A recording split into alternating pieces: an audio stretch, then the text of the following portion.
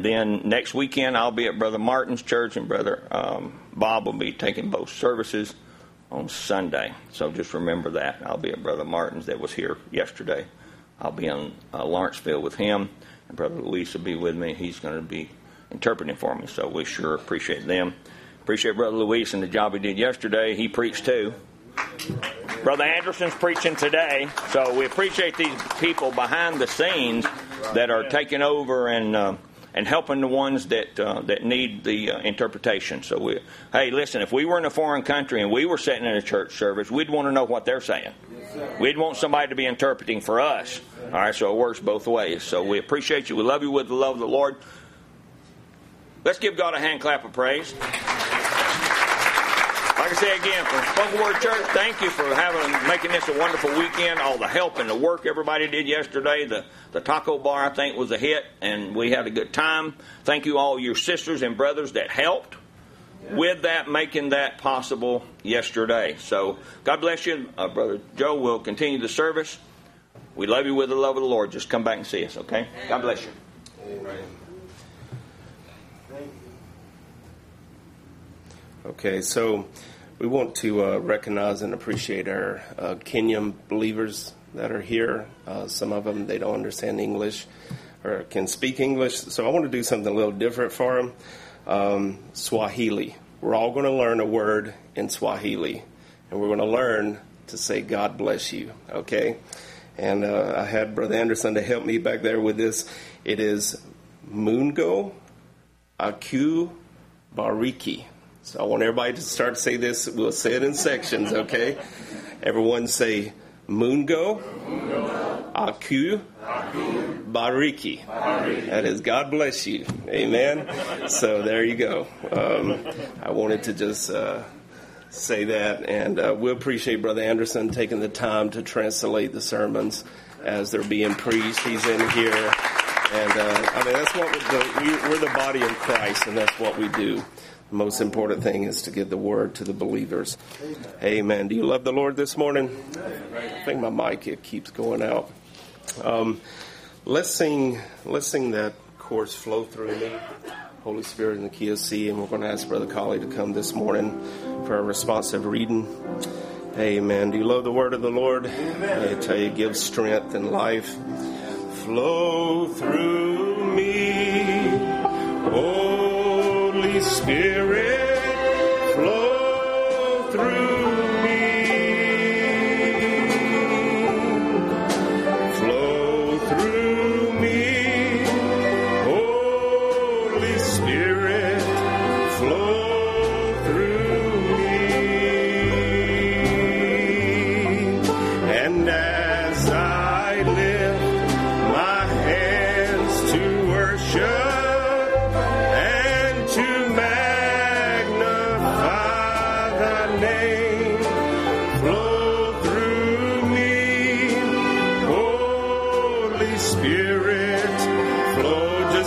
into the presence this morning.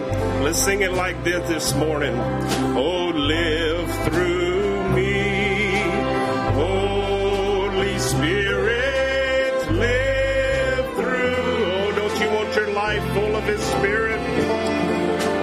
Live through me, Holy Spirit, live through me. Just worship Him this morning.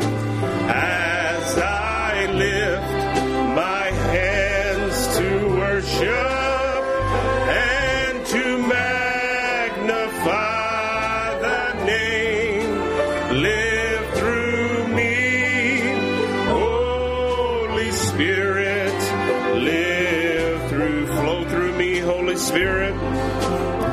Oh, flow through me, Holy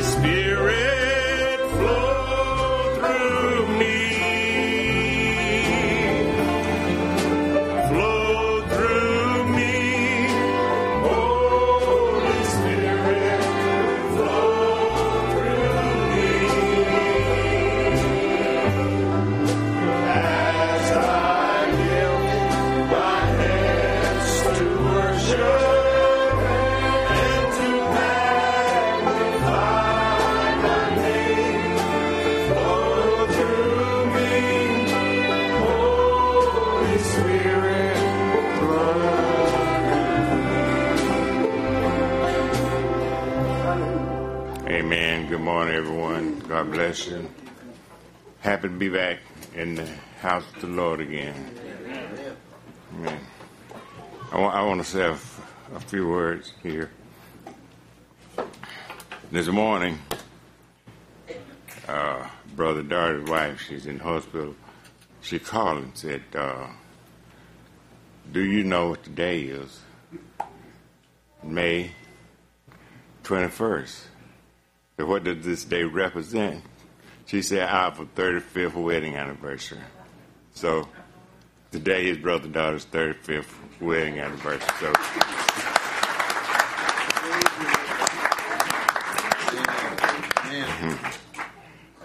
Amen. We're going to read this morning from St. Matthew, chapter 6, verse 19 through 34.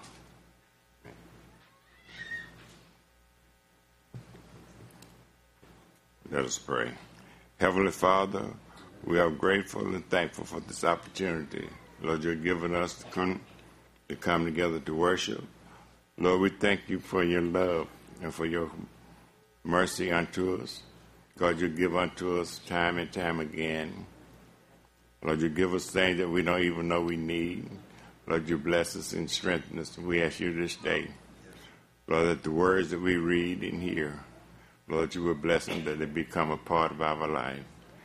Lord, let us see how that we must grow, Lord, in your word, until we be just as you are. In Jesus' name we pray. Amen. Amen.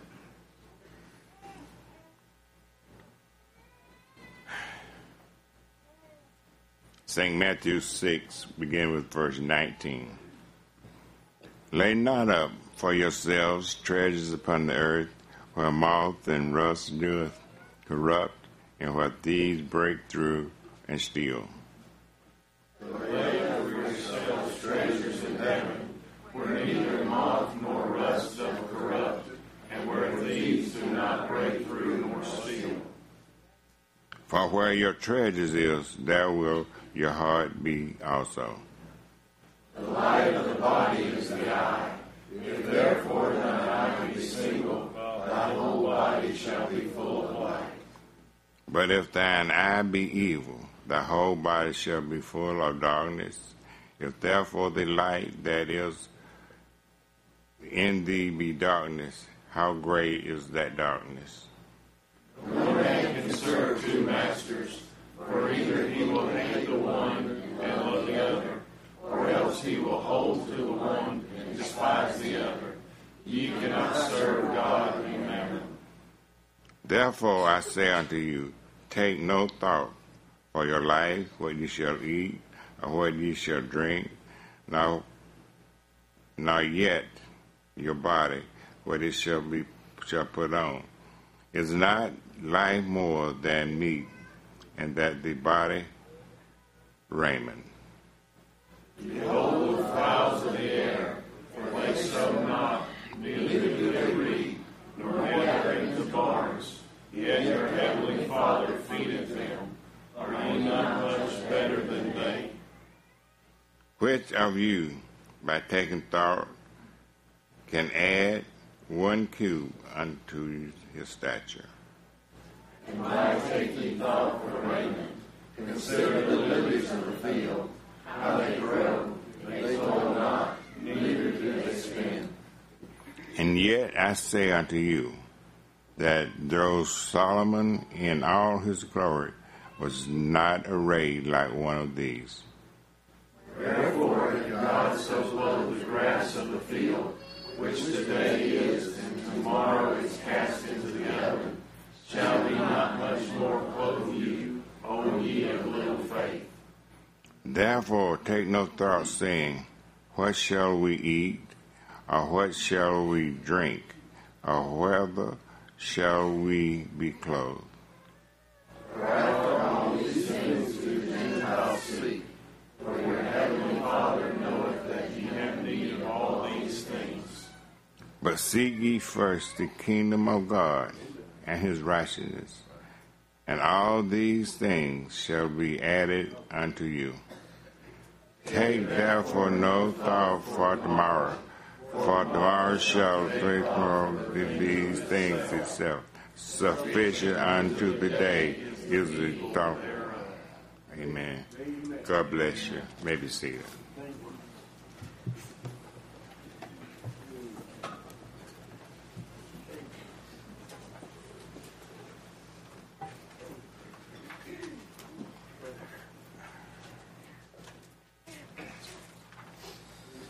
Amen.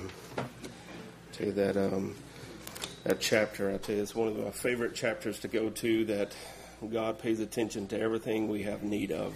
You know, we might not always have what we want, but he knows our needs.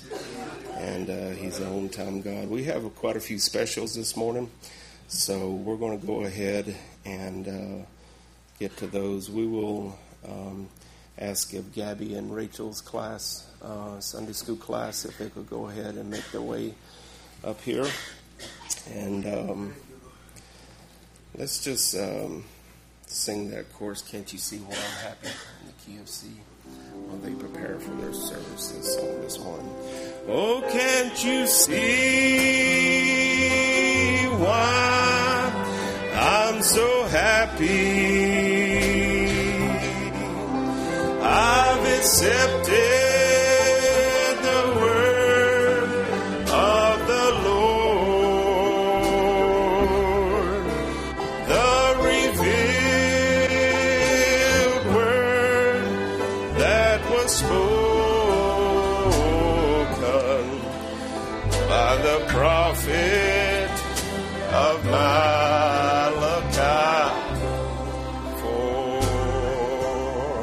Oh, can't you see why I'm so happy? I've accepted the word of the Lord, the revealed word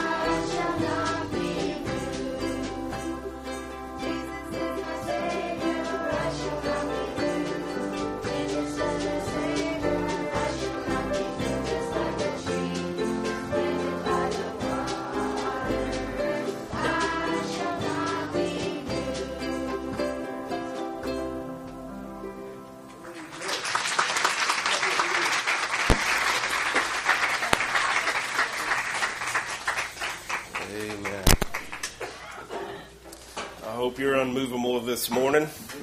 I tell you, we've been talking a lot and preaching a lot about that statue of the perfect man. There's a mountain to rise out of Zerubbabel, crying, "Grace, grace," and it's established in the earth, in your earth. Amen. Unmovable. Hallelujah. Let's sing that chorus, "Learning to Lean," in the key of F, and we're going to ask Zoe, Kaylee, and cousins to get prepared to come up and sing their special. Learning to lean, I'm learning to lean, I'm learning to lean on Jesus. I'm finding more power than I ever dreamed. I'm learning to lean on Jesus. Oh, learning to lean. I'm learning to lean. I'm learning to lean on Jesus.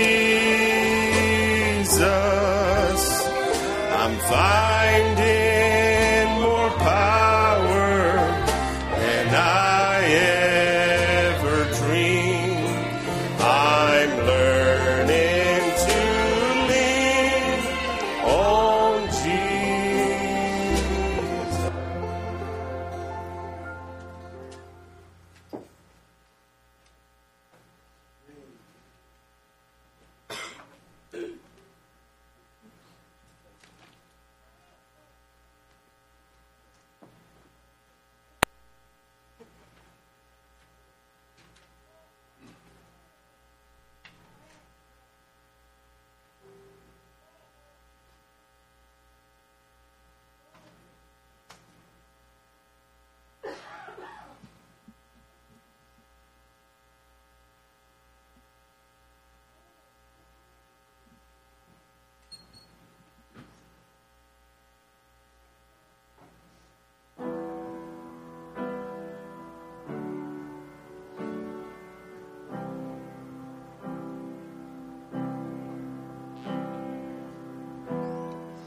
Before I spoke a word, you were singing over me.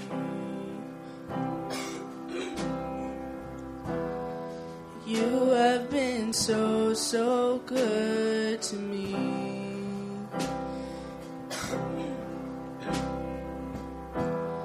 Before I took a breath, you breathed your life in me.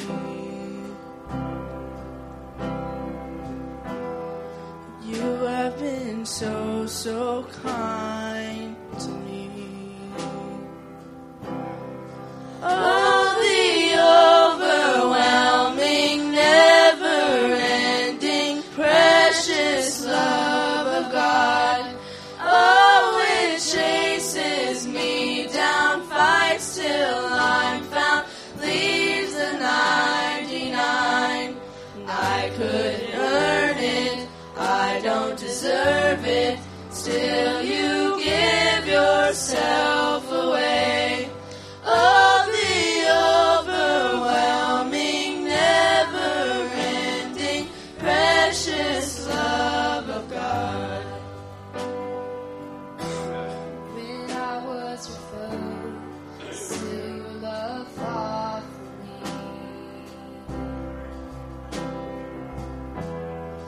You have been so, so good to me.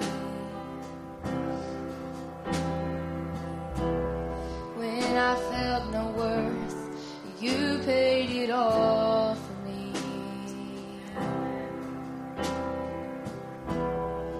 You have been so, so kind to me. Oh, the overwhelming, never-ending,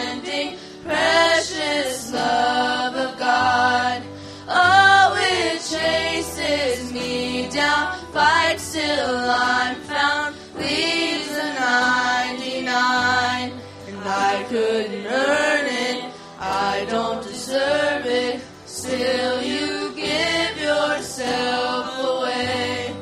Oh, the overwhelming, never-ending, precious love of God.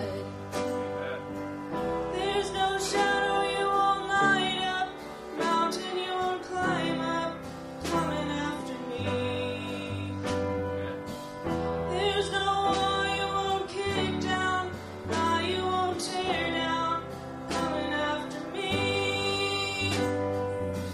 There's no shadow you won't light up, mountain you won't climb up, coming after me.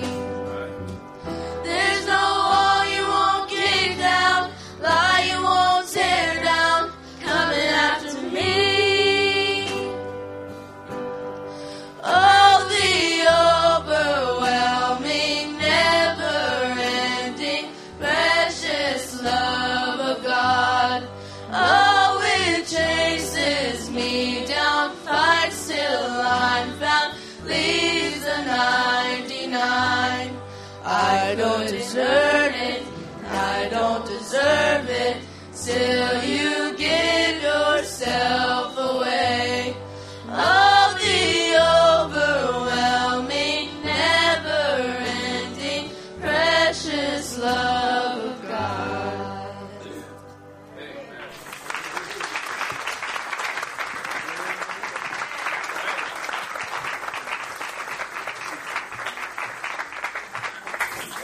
Amen. How great is that love? You know, I was just thinking it's been over 30-something years since I've given my heart to the Lord. I still can't put my arms around that love. It's so great. You see it in our genetic code. You see it in nature. You see it in the stars. And how great is that love to us? Amen. Hallelujah. Let's sing that chorus, In the Presence of Jehovah. We'll sing it a couple of times in the key of C. We'll ask Brother Ravi and his family to get ready to come and bless us with a couple of songs. And we just appreciate the effort everyone made this weekend to happen and come up here to express your gifts. And it's the love of God. That's what they were singing about. It's the love of God in our hearts. We want to be around each other and fellowship one with another around the Word of God. Amen. Oh, in the presence of Jehovah, oh God Almighty, He's the Prince of Peace. Our troubles, they vanish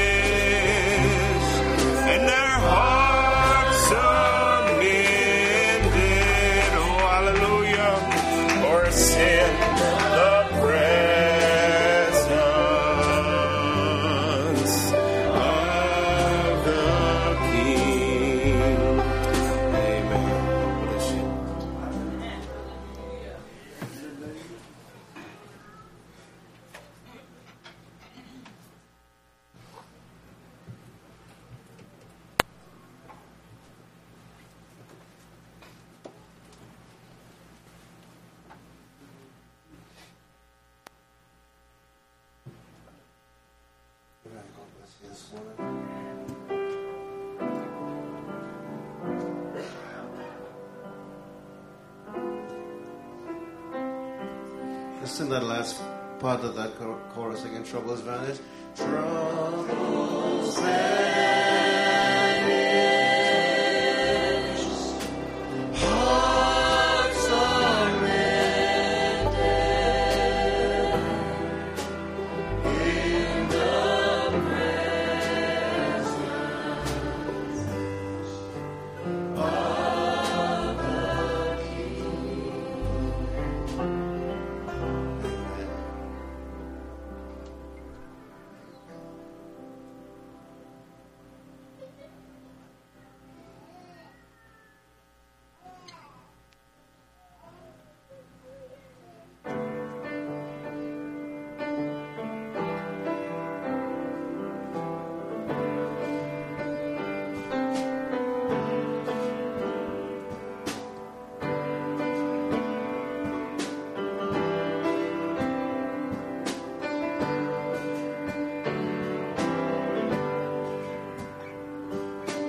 These are the days of Elijah, declaring the word of the Lord. And these are the days of your servant Moses, righteousness being restored.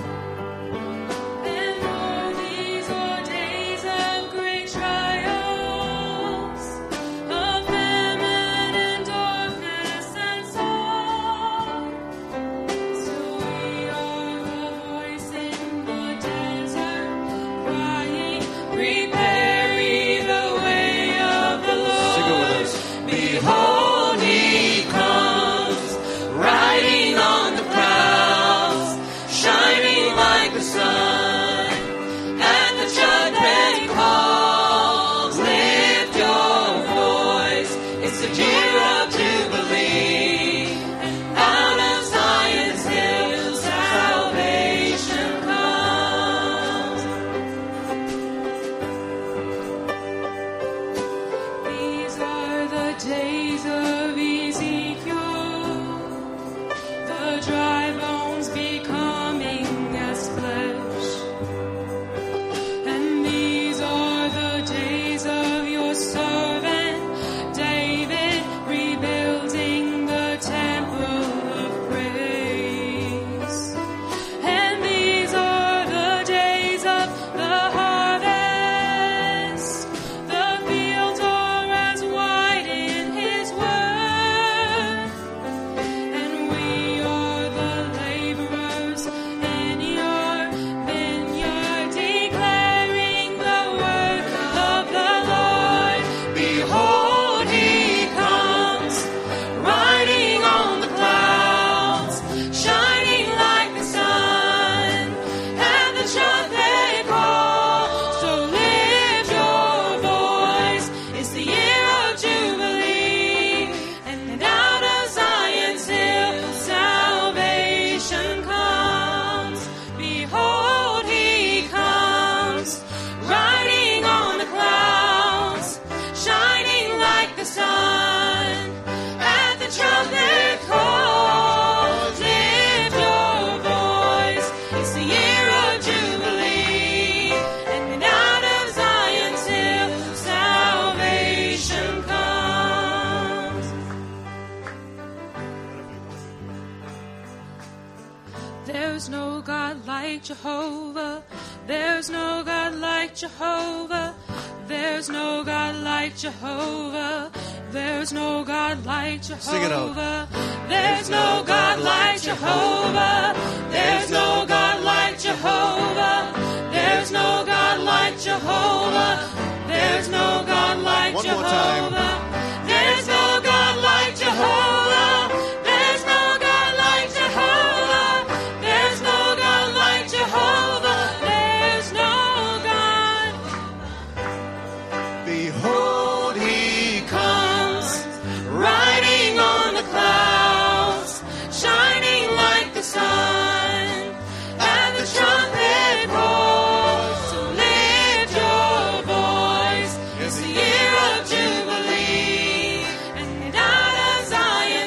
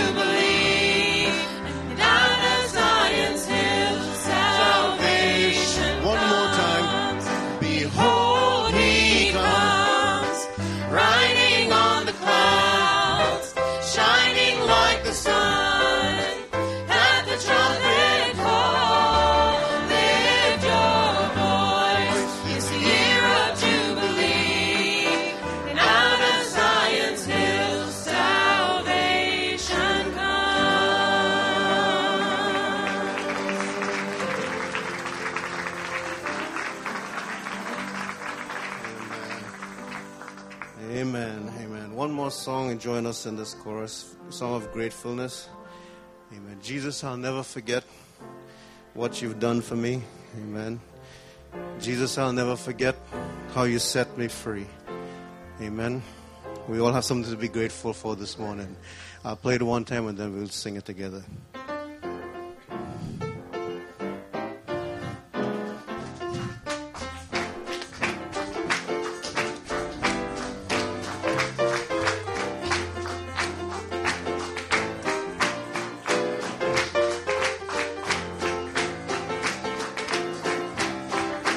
Sing it out. Oh, Jesus, I'll never forget what you've done for me. Jesus, I'll never forget how you set me free. Jesus, I'll never forget how you brought me out. Jesus, I'll never forget. No, never. Sing it again. Jesus, I'll never forget what you've done for me. Jesus, I'll never forget how you set me free. Jesus, I'll never forget how you brought me out. Jesus, I'll never forget. No, never. Amazing grace. Amazing grace, how sweet the sound that saved a wretch like me. I once was lost, but now I'm found. I once was blind, but now I see. Jesus, I'll never forget what you've done for me. Jesus, I'll never forget how you set me free. Jesus, I'll never forget how you brought me out. Jesus, I'll never forget. No, never. One more time. Amazing. Amazing grace, how sweet the sound that saved a wretch like me. I once was lost, but now I'm found. I once was blind, but now I see. One more time. Jesus, I'll never forget what you've done for me. Jesus, I'll never forget how you set me free. Jesus, I'll never forget how you brought me out. Jesus, I'll never forget. No, never. Hallelujah. Amen. Let's just go ahead and sing that once more while Brother William comes out. Y'all can keep singing as Brother William comes out. Amen.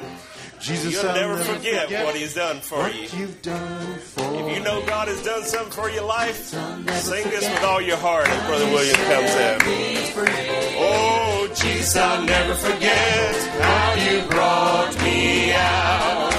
Jesus, I'll never forget. No, never. Amazing grace. Amazing grace, how sweet the sound that saved a wretch like me. I once was lost, but now I'm found. Jesus, I once was blind, but now I see. Jesus, I'll never forget what you've done for me. Jesus, I'll never forget how you set me free. Jesus, I'll never forget how you brought me out. Jesus, I'll never forget. No, never. Hallelujah. Amen. Amen. Amen. Glory to God. Thank you so much, brothers and sisters. Aren't you so thankful what the Lord Jesus has done for you? We should be the happiest people on the earth. You walk around with, you look around the world, there's so much sadness and there's nothing to be happy about. You look in the news and it'll make you depressed and what they call a New York minute. But we have so much to be thankful for. We have so much to be happy about. Praise the Lord Jesus. It's so good to see each and every one of you in the house of the Lord this morning. Thank you, musicians. Appreciate the worship service and setting the atmosphere for the Word. And now we just open up our hearts and see what the Lord has for us. Amen. We had such a wonderful time of fellowship yesterday after the service. We'd again like to thank each and every one of you and all of you that was working behind the scenes to make that happen. The food was delicious. The fellowship was wonderful, and we just really, really appreciate it. We love you all with all of our hearts, and we'd like to thank Brother Wade for having us up. It's certainly an honor and privilege to be here and speak to you. Appreciated the Sunday school lesson that Brother Bob gave us this morning. There's many things that he was speaking about that goes right in with what the Lord laid on our hearts this morning. So we certainly appreciate it. It's so wonderful to see the moving of the Spirit, because the bride is a wonderful team, is a body of believers that all work together. And we all, because, there's only one big one among us, and that's the Lord Jesus Christ. And God has called each one with different gifts, and maybe your gift is to sit there and pull on the gift of God. But yet you're there, maybe feeling like a nobody, but you're pulling on the gift of God, and these brothers are preaching, and you're pulling on the gift, and your pulling ends up blessing somebody else. So don't ever think that you're not needed or that you're not useful in the kingdom of God. Amen. Amen. God bless each and every one of you. If you will, we'll just go right to the Word this morning. And if you'll turn with me to St. John chapter 4 and verse 7. And as you're turning, just want to again extend appreciation to Brother Wade and for the liberty that he gives us when we come and minister, and just what the Lord lays upon our hearts. Yeah, it's because of my sister, he said. So thank you. Thank you, Sister Monica, for keeping a good reputation here. And Brother Bob, he does good too. Where is Brother Bob? Okay, I see him in the window. God bless you, Brother Bob. Let's read in St. John chapter 4, verse 7. There cometh a woman of Samaria to draw water. Jesus saith unto her, Give me to drink. His disciples were gone away into the city to buy meat. Then saith the woman of Samaria unto him, How is it that thou, being a Jew, askest drink of me, which am a woman of Samaria? For the Jews have no dealings with the Samaritans. Jesus answered and said unto her, If thou knewest the gift of God, and who it is that saith to thee, Give me to drink, thou wouldest have asked of him, and he would have given thee living water. The woman saith unto him, Sir, thou hast nothing to draw with, and the well is deep. From whence then hast thou that living water? Art thou greater than our father Jacob, which gave us the well, and drank thereof himself, and his children, and his cattle? Jesus answered and said unto her, Whoso drinketh of this water shall thirst again. But whosoever drinketh of the water that I shall give him shall never thirst. But the water that I shall give him shall be in him a well of water springing up into everlasting life. The woman saith unto him, Sir, give me this water that I thirst not, neither come hither to draw. Jesus saith unto her, Go, call thy husband, and come hither. The woman answered and said, I have no husband. Jesus said unto her, Thou hast well said, I have no husband, for thou hast had 5, and he whom thou now hast is not thy husband. Now note here, she had 5. She had 5 in the past. She was with one now, and Jesus was the 7th. Jesus was the 7th, and he was her completeness. That's it. In that saidest thou truly. The woman saith unto him, Sir, I perceive that thou art a prophet. Our fathers worshipped in this mountain, and ye say that in Jerusalem is a place where men ought to worship. Jesus saith unto her, Woman, believe me, the hour cometh, when ye shall neither in this mountain nor yet at Jerusalem worship the Father. Ye worship, ye know not what. We know what we worship, for salvation is of the Jews. But the hour cometh, and now is, when the true worshipers shall worship the Father in spirit and, which is a conjunction, in truth. So you need both. To be a true worshiper, you need both spirit and truth. For the Father seeketh such to worship him.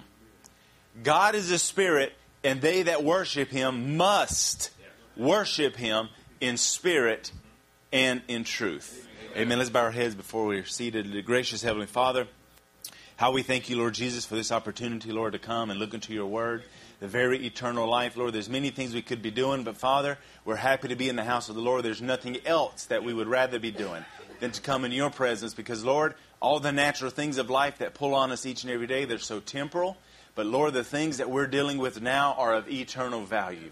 We ask that you forgive us of our sins. May you, Father, move me out of the way. Use me, Father, Lord, as your microphone. Use your people, Father, as hearers. May the word go forth in fertile ground. May it bring forth fruit for your kingdom. We love you. We give you all the praise, honor, and glory. We ask that you please be with all the sick and needy. Be with every request we pray. In Jesus Christ's name we pray. Amen. Amen. You may be seated in the presence of the Lord.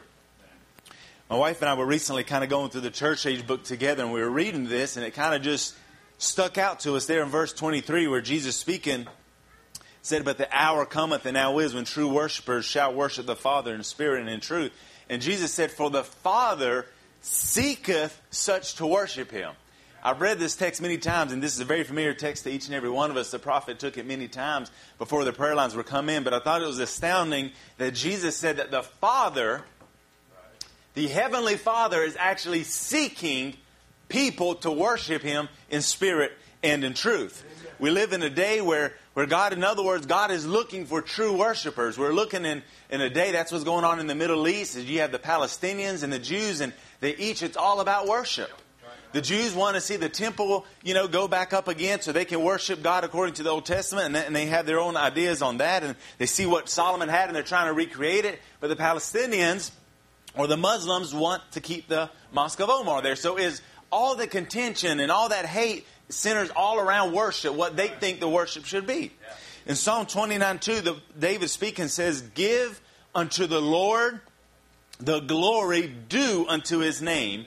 Worship the Lord in beauty and holiness." Amen. The Lord is worthy of worship. And that's my title this morning, is True Worshipers. We don't want to just be worshipers because there's worshipers all across the world in their respective areas and time zones and things worshiping God. But we don't want to just be worshipers. We want to be true worshipers. Now, worship, and many times, when you hear worship the Lord, many things can come to mind.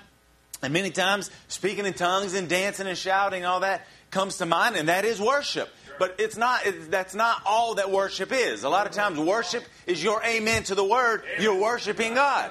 You go to work or you go home and you say, "God touched me." Brother Ryan testified on how somebody got touched and got healed of a stomach issue while the word was going forth or in church on Wednesday. What was he doing? He was worshiping the Lord.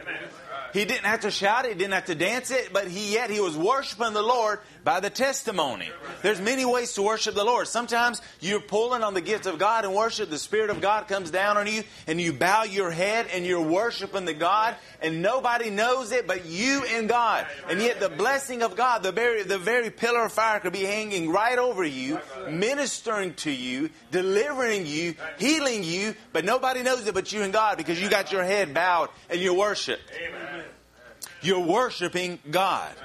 So there's power and there's freedom and there's release in worship because God made us to worship. Because, understand this, as the prophet taught us, the angels of heaven, as powerful as they are, they cannot worship God like you can. He tells us that whenever we get on the other side and we're all singing Amazing Grace, how sweet the sound, the very angels of heaven, with all the power, Brother Wade had brought out how they never call for reinforcements. Them powerful angels will be circling the earth with their heads bowed. Because they, in reverence, because they don't understand your song of Amazing Grace. They don't understand that despite all the mistakes you make, despite all your failures, God still loves you. Despite what a stinker you were, He still redeemed you. And you responded to that call, so you've experienced redemption. So you can sing Amazing Grace like the angels of God cannot sing.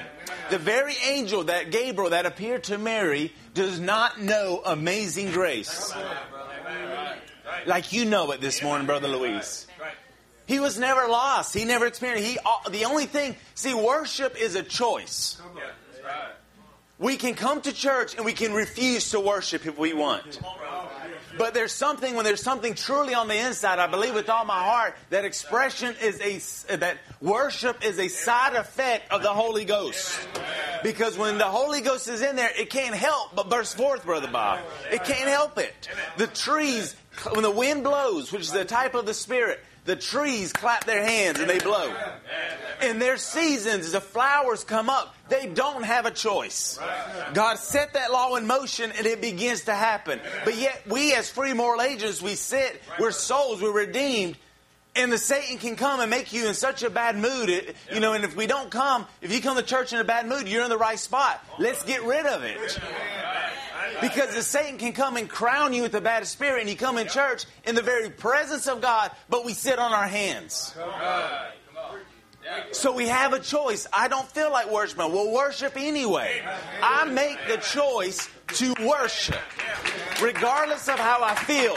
Regardless of maybe I had a little tiff with my spouse this morning on the way to church. Or maybe whatever happened. I choose to worship.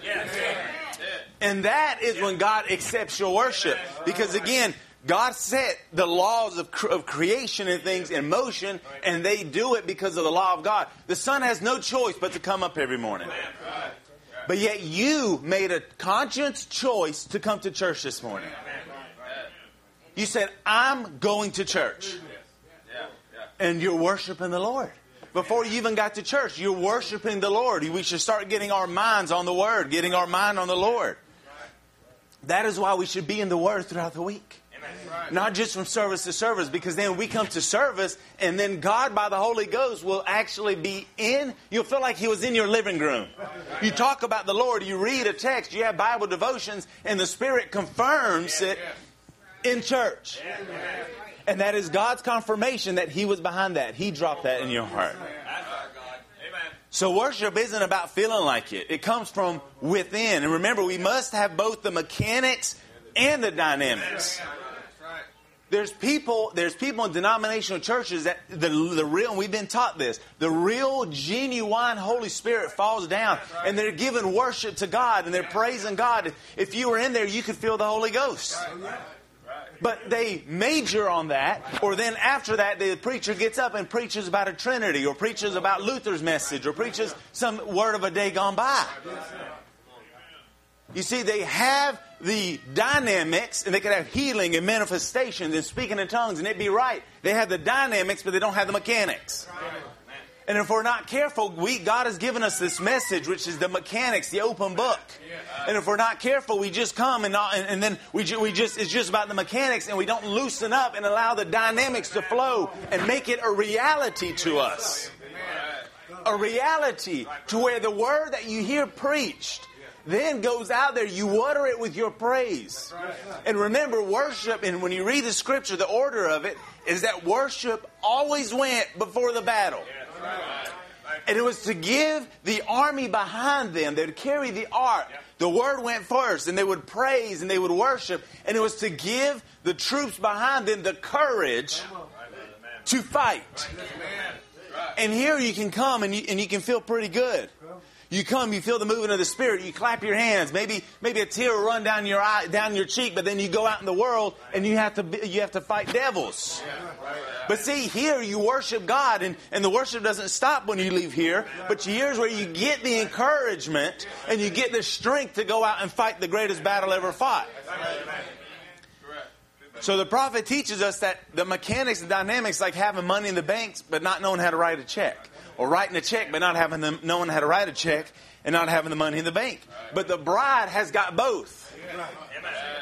The bride has that beautiful car, that beautiful Cadillac all studded, and it's wiped down and clean, but she's also got the gasoline in the tank. And she knows how to move. She knows how to move in the Spirit. The bride knows how to worship, and she knows why she's worshiping. Because that's important too. It's important to know why you're worshiping. So if you can't find a reason to shout and praise the Lord and worship the Lord, then you need some Holy Ghost rain in your life. We go through seasons, and sometimes we can go through a period of drought where we just come to church even and we just can't feel the Spirit. Maybe we feel like we can't get our prayers answered. Maybe we feel like your prayers ain't even getting over the ceiling. But that doesn't mean we should stop. But that means we need Holy Ghost rain, where the stickiness of our carnal nature can unroll, and it's actually a leaf. But it takes the rain. That is why there's them stickers in the desert, because they don't get rain and they curl up. And they have a sticky nature. And people, we can get a sticky nature when we don't allow the rain of the Spirit to fall and let our leaves open. And maybe give a little shade for somebody. Because we know that Eternal life is living for others. Eternal life is not selfish. The very fountain of eternal life, Jesus Christ himself, lived only for others, never himself. He looked around in nature and he said, he'd see birds going in their nests, and he'd see foxes hiding in their dens. And he said, the birds have nests, the foxes have dens, but the Son of Man don't even have a place to lay his head. He didn't even have a place to call home. There's not a single homeless person in this church. Now the word worship, because remember, worship is in the soul of a man. Everybody worships. Just because your friends may hate church, they're still worshiping. But they could be worshiping a sports star. They could be worshiping a movie star. They could be worshiping money, anything. So the word worship is a feeling or expression of reverence and adoration for a deity. The worship of God. Another definition is to treat someone or something with a reverence and adoration that's appropriate to a deity. So something that belongs to God, but you give it to something else, you're worshiping it. You don't have to pray to it. You don't have to lay prostrate to it. You don't have to pay tithes to it. Yet, if we're not careful, because remember, the prophet taught us anything between us and God is an idol. And an idol was tied to worship. Now let's think of how powerful worship is. In the beginning, aren't you thankful for a prophet that could take you, Brother Wade, but even before the beginning, before he'd make a statement, before God was God? Who can say that? Who can say before God was even God? But before God was even God, he said he was Elohim. He was self-existent. We can't wrap our minds around that. We can't imagine it. But I want us to notice, because the prophet teaches us that the very first thing that God created was cherubims and angels. And they began to what? Worship Elohim. So, Brother Bob, worship is so powerful that it transitioned God, as we call him, to go from Elohim to God. He didn't change in who he was. He didn't change his power. What changed? Worship. When the angels and the cherubims began to worship him, he then transitioned from Elohim to God. Because God is an object of worship. And there was something there to worship him. Brother Branham said there was nothing there to worship him. He was self-existent. He was by himself. But when they began to worship him, he then became God. Because there was something there to worship him. Now let's expose the enemy a little bit before we go on. Because the enemy hates to be exposed. So let's expose the enemy. Now, before time, because we know that time started when sin started. So before Garden of Eden, let's say, because even during the Garden of Eden, they were in a sense of eternity until sin entered in. Before this time, there was a conflict, because remember, where did the war start? It started in heaven, not on the earth. And there was a conflict between God and Satan. Brother Man preaches that sermon, the conflict between God and Satan. And that conflict and that war started in heaven. What was the conflict over? Worship. Lucifer was God's right-hand man, Brother Branham says. The right-hand man of Almighty God was Lucifer. Think about that. He was his right-hand man. All the archangels, all the angels, all the cherubims, Lucifer was his angel. His right-hand angel that he would depend on to lead the worship in heaven. Heaven is a wonderful place. Angels are led in worship, and they worship the Lord. It's wonderful. So here you had Lucifer that was the worship leader. He was, Brother Branham said, he was the right hand of Almighty God was Lucifer, the son of the morning. The first, God granted him almost co-workers with him. Think about that. Almost co-workers with him. He was a co-worker partly equal with him, only Satan could not create. So Lucifer at that time, before he became Satan, was a very powerful angel. The Bible tells us how he can transform himself as an angel of light. He was a very powerful angel, but he could not create. And no doubt in heaven, Brother Bob was teaching this morning on jealousy between Cain and Abel. And no doubt as Lucifer, as he was leading in worship, and all the angels and he himself was worshiping God, no doubt there came a moment in his heart where he began to say, I want this worship. Why is all this worship going to him? So Satan began to desire and lust for worship. And he began as a worship leader in heaven. Think about this. It's not even fathomable, but he began to get jealous of God. He began to get jealous that God was getting all the worship and he wanted the worship. So his plan from the very beginning was to get worship and get it away from God. Now notice in Isaiah 14, the mind of God through the prophet picks up, runs all the way before time. And he says, how art thou fallen from heaven, O Lucifer, son of the morning? How art thou cut down from the ground which did weaken the nations? For thou hast said in thine heart, here the Spirit of God is going right into the heart of Lucifer. Of what Lucifer was saying in his heart, I will ascend into heaven. I will exalt my throne above the stars of God. I will sit also upon the mount of the congregation in the sides of the north. I will ascend above the heights of the clouds. I will be like the Most High. But yet look at God bring him down to reality in verse 15. Yet thou shalt be brought down to hell, to the sides of the pit, that they that see thee narrowly, they that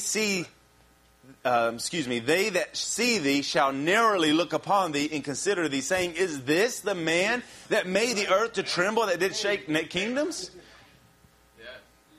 Satan is just a flick.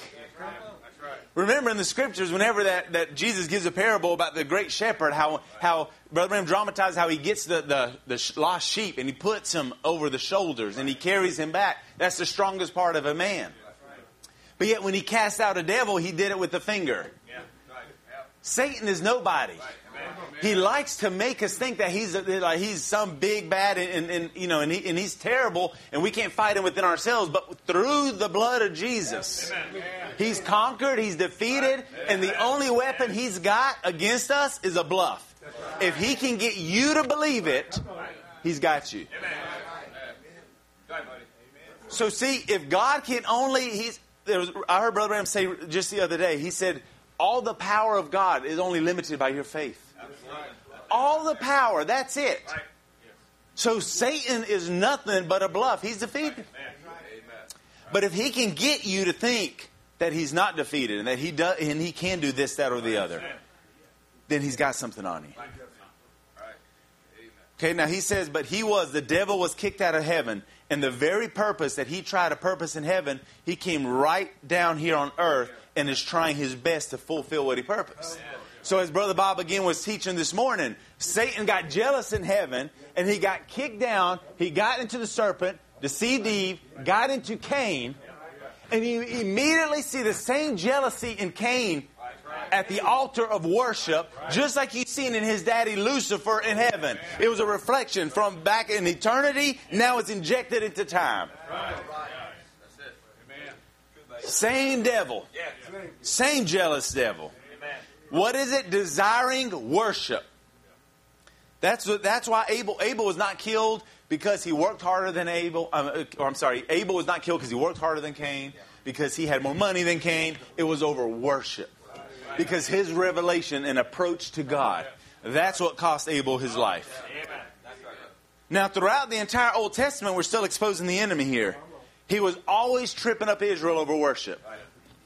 They came through the Red Sea. They just seen them 10 plagues on Egypt, delivered with a mighty hand.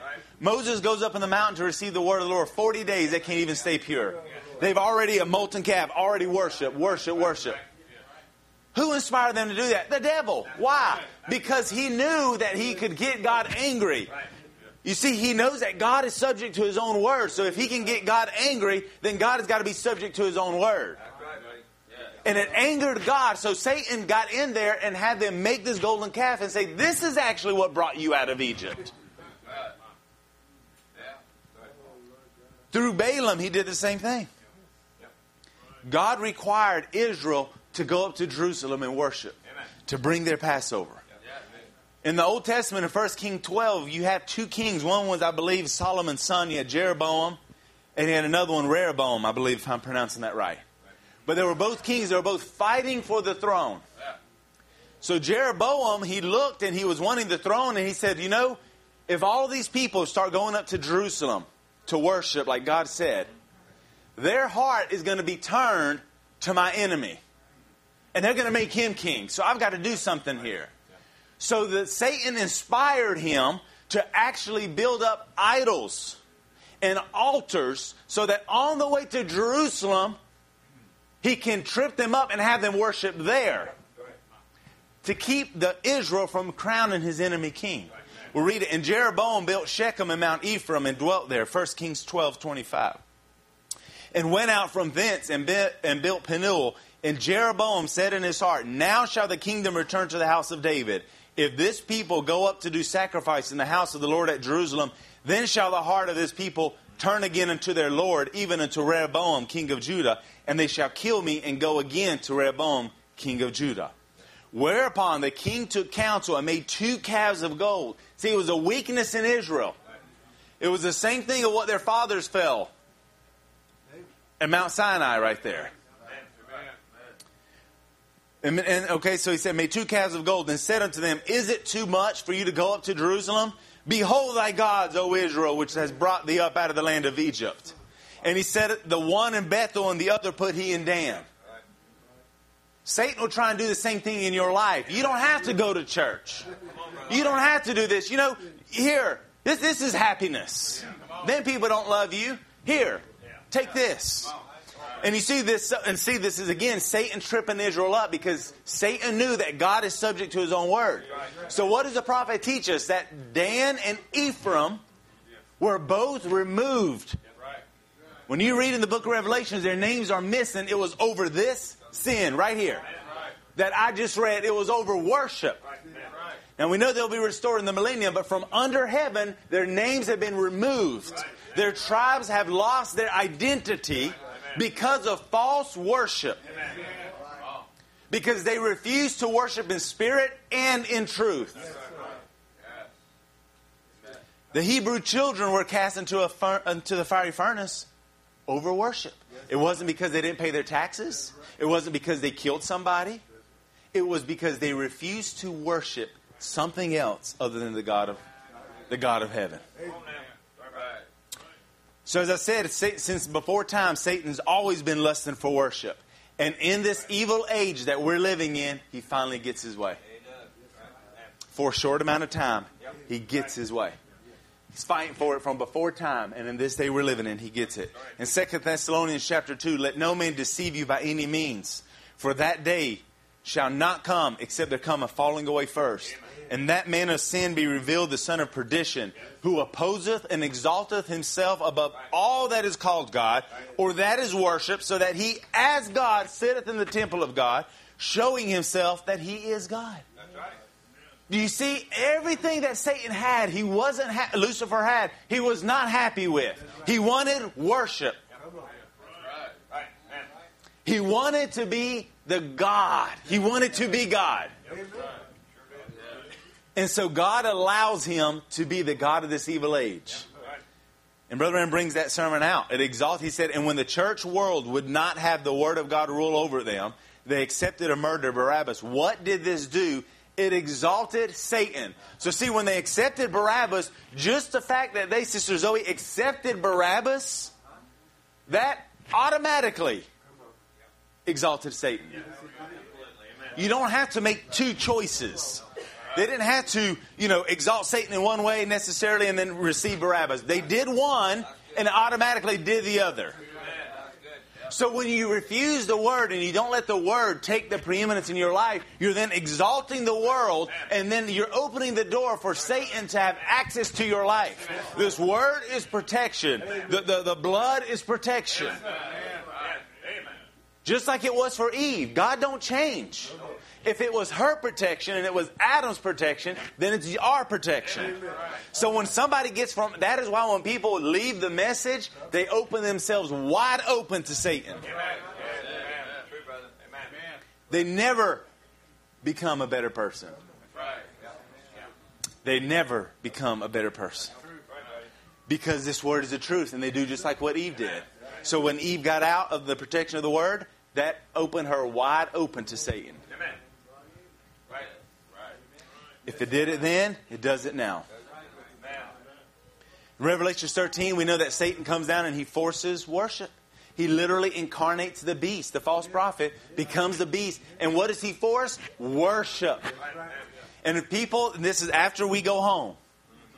That is why now is the checking up time. Now is the time to trim your lamps, fill them up with oil. If you've got oil, more oil, more oil, more oil. You've got to be overflowing. You don't want to just barely make it and have the door just hit you. Whew, barely made it in. You want to be able to go in with flying colors, and not your flying colors, but the flying colors of the cross, the Lord Jesus Christ. That's the only way to get in there. Hallelujah. So that is how to get in. Now is the time, because what happens after the bride goes home, the beast will then force worship. And it's the same spirit that was in Nebuchadnezzar, because if they refuse to worship, they're going to have to give their lives. If they are to preserve the names of the book of life, they have to give their lives. It's a serious hour. Many times we can come to church and you hear sermons, and it just gets to be so mundane. Brother Wade and I were talking about Noah's sermon, 120 years, the same sermon. But one day God shut the door. God shut the door. So we see that Satan, when Jesus was on the earth, the fullness of the Godhead bodily, and Satan's still coming to him. Last night we read the quote, Satan came to the prophet. So if he came to God himself, he came to the prophet messenger, he's going to come to every single one of us. So when Satan came to Jesus in the hour of temptation, when Jesus had not eaten, he was fasting for 40 days, he was at a very weak point. And Satan comes and he begins to tempt him. Satan had 3 shots at Jesus, and he had to make every one of them count. He had 3 shots. And one of those shots, in Matthew 4:9, and saith unto him, all these things, he showed him all the kingdoms of the world in a moment's time. He showed him every civilization, if you love history, in their glory day, including America that we live in. Showed it to him in a moment of time. And he said, all these things will I give thee if thou wilt fall down and worship me. All of that, everything that Satan had and everything that he built up, Brother Wade, up until that time, he was willing to give it away for one moment for Jesus to worship him. Can you imagine how bad Satan wants worship? Why does he want worship so bad? Because he wants to be like God. Then saith Jesus unto him, get thee hence, Satan, for it is written, thou shalt worship the Lord thy God, and him only shalt thou serve. It was a temptation for Jesus to get the world, which he's going to fall heir to, but he's going to fall heir to it because he paid for it. So the temptation was that he get all of that without paying the price. Naturally speaking, imagine how tempting it would be to say, brother, I will give you this Corvette right here. You don't even have to pay for it. It'd be a tempting proposition not to pay for it. Or you're going to have to work for it for years and years and years and years. So Jesus was offered, but it would not, I can imagine, and during that very moment, he thought of you. He could have all the world. He could have it all. But what good would that do? Because then he would be like he was back at the beginning. What would have been the point of all that? To have all the world. He already had the world. He created everything. He had the angels. They were worshiping him. Everything was perfect, but he wasn't satisfied because he didn't have you, Sister June. He wasn't satisfied. And then whenever he still wasn't satisfied because under the fall you fell. So he had to come and he had to pay the price. Not half price. You weren't on sale. You weren't on clearance. You come at a very high cost. And he paid full price for you. In the scriptures, we find that there's a story about leprosy. Because of the times they lived in, it was very, dirty living in some ways. And leprosy was very common and still is in very, very poor countries. And in Luke 17, and it came to pass, 17 verse 11, and it came to pass as he went to Jerusalem that he passed through the midst of Samaria and Galilee. And as he entered into a certain village, there met him 10 men that were lepers, which stood afar off. You talk about social distancing. They had to stay away. So we know that leprosy is a type of sin. It starts just as a sore, and then it begins to spread, and it just keeps eating away. And they lifted up their voices and said, Jesus, Master, have mercy on us. And when he saw them, he said, go show yourselves unto the priest. And it came to pass, as they went, they were cleansed. See, they took action upon the word. What if you'd have said, go your way? And they said, well, I'm not healed yet. As they begin to act upon the word, they were cleansed. Now watch. In verse 15, and one of them, there were 10. One of them, when he saw that he was healed, turned back and with a loud voice glorified God. 10%. And fell down at his feet, and fell down on his face at his feet, and giving him thanks. And he was a Samaritan, just like the woman at the well. A degraded, a segregated group of people that nobody wanted. The Jews couldn't stand. Jesus answering and saying, were there not 10 cleansed? But where are the 9? There are not found that return to give glory to God, save this stranger. And he said unto him, arise, go thy way, thy faith hath made thee whole. How many times does God do something for us and we don't even thank him? How many times does God heal us and we don't tell nobody about it? See, it's worship. God does something for you. God gave you the Holy Ghost. Tell somebody. God did something for you in the service. Tell somebody. Because then that gives them faith. That spreads. It's like wildfire. If you're not called to preach, tell how your fire got lit. Tell how your candle got lit. So out of 10 lepers, only one had the decency or had the appreciation to come back and say, thank you, Lord. If he cleansed your life from sin, every service should be, thank you, Jesus. When we see how the world is acting and how they're dressing and how degraded they are, it should be, thank you, Lord. That could have been me. Because remember, in your flesh, we're no better than they are. The only thing that separates us from them is this. The blood of Jesus that's cleansed us. So God help us to always be thankful. And to always return and give worship. Not just once. The next week and give worship. The next time give worship. When you're in your prayer closet, give worship. And not only give worship, now hear this. Not only give worship after you get something. But give worship before you see it. That is where the true victory and even the faith is. Is give worship when you don't see it.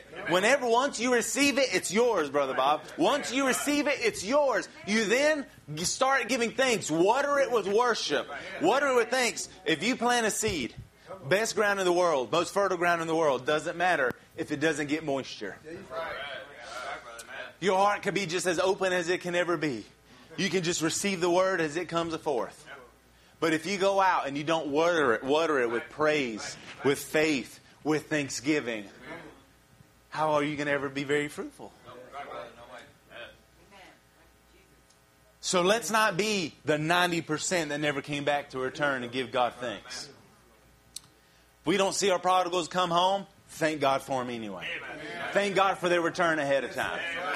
And when they do return, praise the Lord, and when they do return, we have to be like the prodigal, like the father. He didn't start just scolding, what took you so long? You spent all your inheritance and you went all the way down there in the enemy's country and you were around pigs and all them things. With open arms, he was there. There's nothing more powerful than love. Not judgment, love.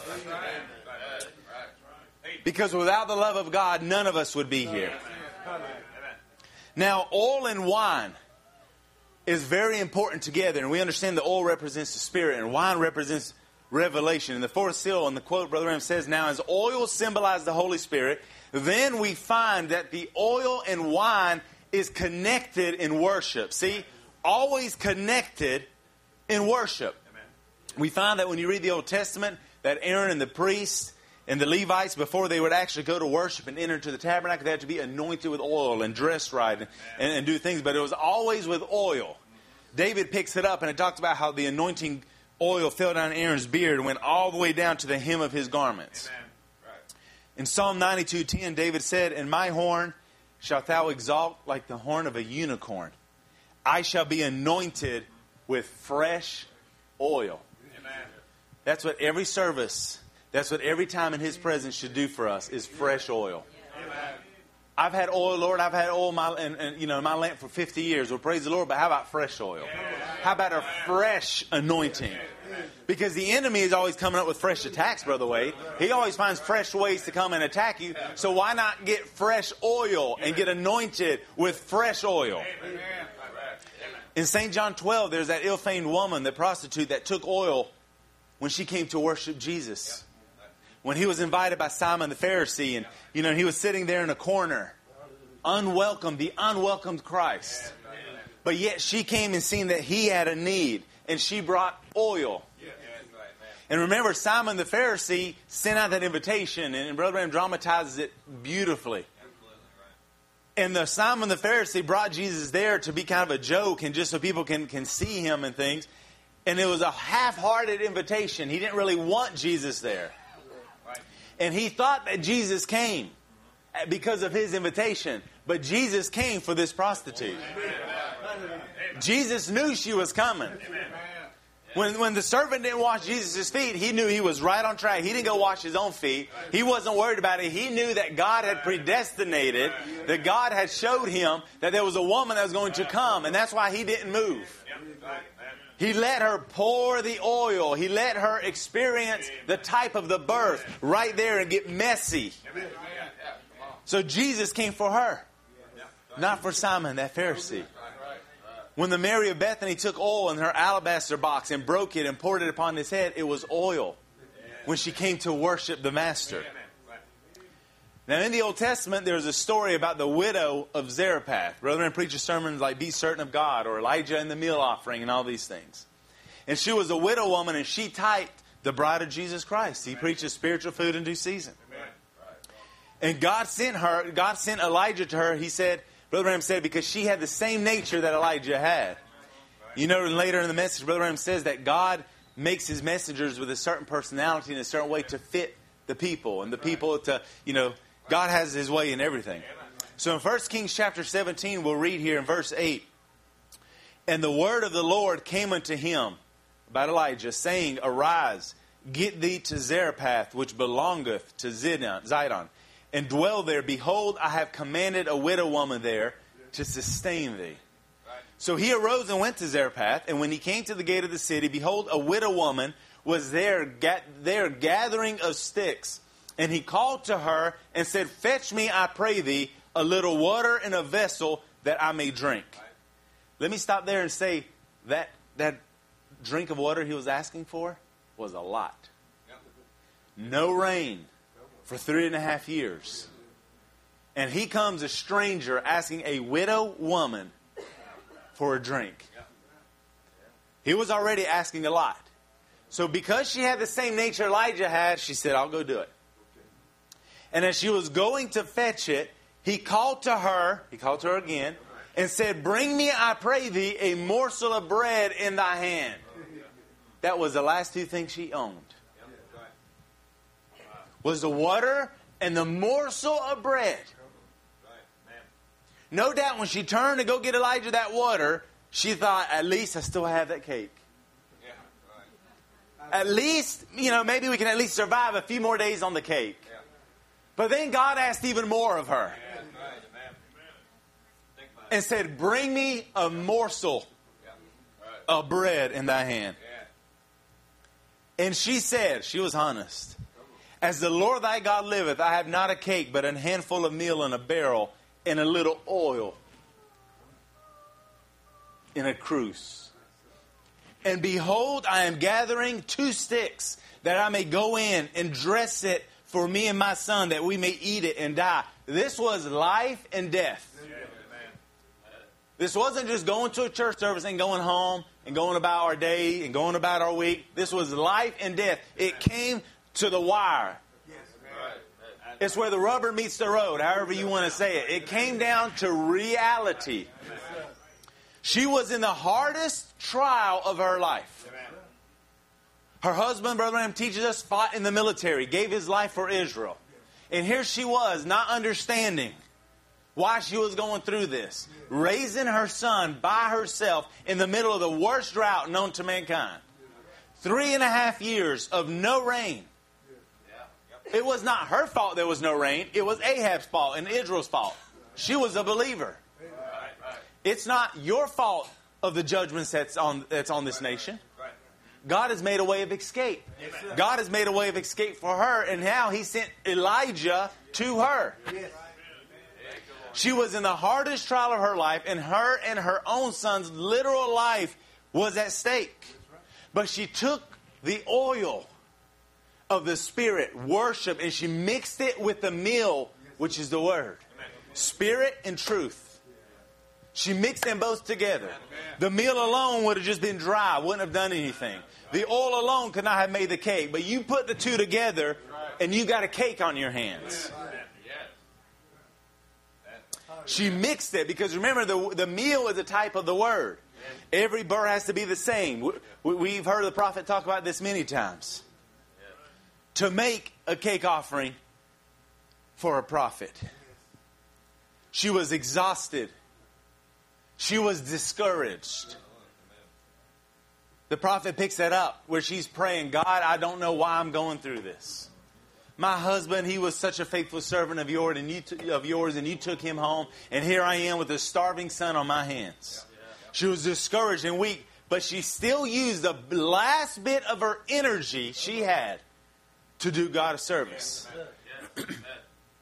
In verse 13, and Elijah said unto her, Fear not, go and do as thou hast said, but make me thereof a little cake first. That's an interesting word that she no doubt caught, because if he said first, then there's got to be a second. He didn't just say, go bake me a cake first and good luck. You're on your own. He said, bake me a cake first, but she only had enough for one. So how can there only be a first when there's one? You can't have a first without there being a second.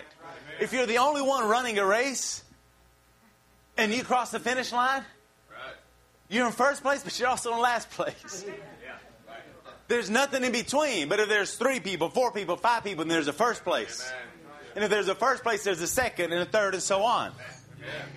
So he said, bake me a little cake first and bring it unto me, and after make for thee and for thy son. How am I going to make a cake after for me and my son when this is the last thing I've got? She had to exercise some faith. And now here comes, thus saith the Lord. For thus saith the Lord God of Israel, the barrel of meal shall not waste, neither shall the cruse of oil fail until the day that the Lord sendeth rain upon the earth. The Holy Ghost will not run out. The blessings of God will not run out for your life. The word, the revelation that God has and He's sustaining you during this drought will never run out. Because you use your time and your energy to worship God. Well, she had to believe the prophet's message, because once the cake was made, she couldn't take it back. Once she made it and gave it to him, she had to have faith in what he said, that there was going to be more. So after he ate it, she could go to the barrel and open it, and there was meal. She could run over to the cruse, and there was oil. Why? Because she baked him a cake first. She sought the kingdom of God first. She mixed the oil with the word. She mixed worship together. In the message, be certain of God. He says she got the meal, Christ. Christ is the Word. In the beginning was the Word, and the Word was with God, and the Word was made flesh and dwelt among us. The Word, then the oil represents the Holy Spirit. She took the Holy Spirit, the Word, and the truth. Jesus said the time's come unto the woman at the well that God will honor those who worship Him in spirit and in truth. Many people worship in spirit and not in truth. Many in truth and not in spirit. He says, but when you get them together, then you got something when the Spirit of God gets mixed into the Word. Because remember, the letter killeth, but the Spirit giveth life. So if you want the letter to have life in our lives, we have to mix it with the Spirit. But when you get them together, then you've got something. The Spirit of God gets into the Word. She mixed it together. And when you get the Spirit of God on you, you mix with the Word, something's going to happen. In another place, he says, but you put them both correctly in their place. There's a cake on the road. There's something in the making. You put them both together this morning in this service, and you got a cake on the road. Now notice, whenever Elijah was at the brook, God told Elijah, I have commanded a widow woman to sustain thee. Now God told Elijah, I've commanded her. Now it's not a command like you just whip somebody and make them do something. But it's, I looked it up, it's like he charged her. He commissioned her to do it. But she had no idea. Here she was thinking the last meal, I'm getting ready, and God had already commanded her. And she had no idea. God told the prophet, go here, and I commanded that widow woman to sustain thee. One cake, one meal is not sustenance.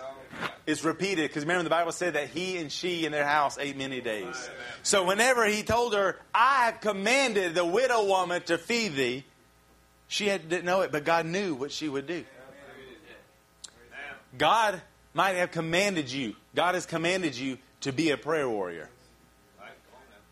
He has commanded you to be the manifestation of the Word. Remember, it's not just a whipping. You've got to do this. Some abusive. God is a God of love. But He's charged you. He's called you to it. You may not feel like it this morning. You may have a heart for the thing of the world, but yet you're elect, so God is going to bring you around to this. You may not realize that you are commissioned. You may still be the prodigal son. You may still be the prodigal daughter and not realize that it's God calling out to you. God has commanded us to take a body change. He's commanded that of the bride all along, and she might not have realized it, but now we've come into the realization that we are the final voice of the final age under our messenger. You may not feel worthy, but it doesn't matter what you feel. It's what's been spoken over you. The widow woman didn't feel worthy to house Elijah, but God had already commanded it. And united under one head, Brother Branham said, you might be filled with Elvis Presley's rock and roll. That's true. But you're filled with something.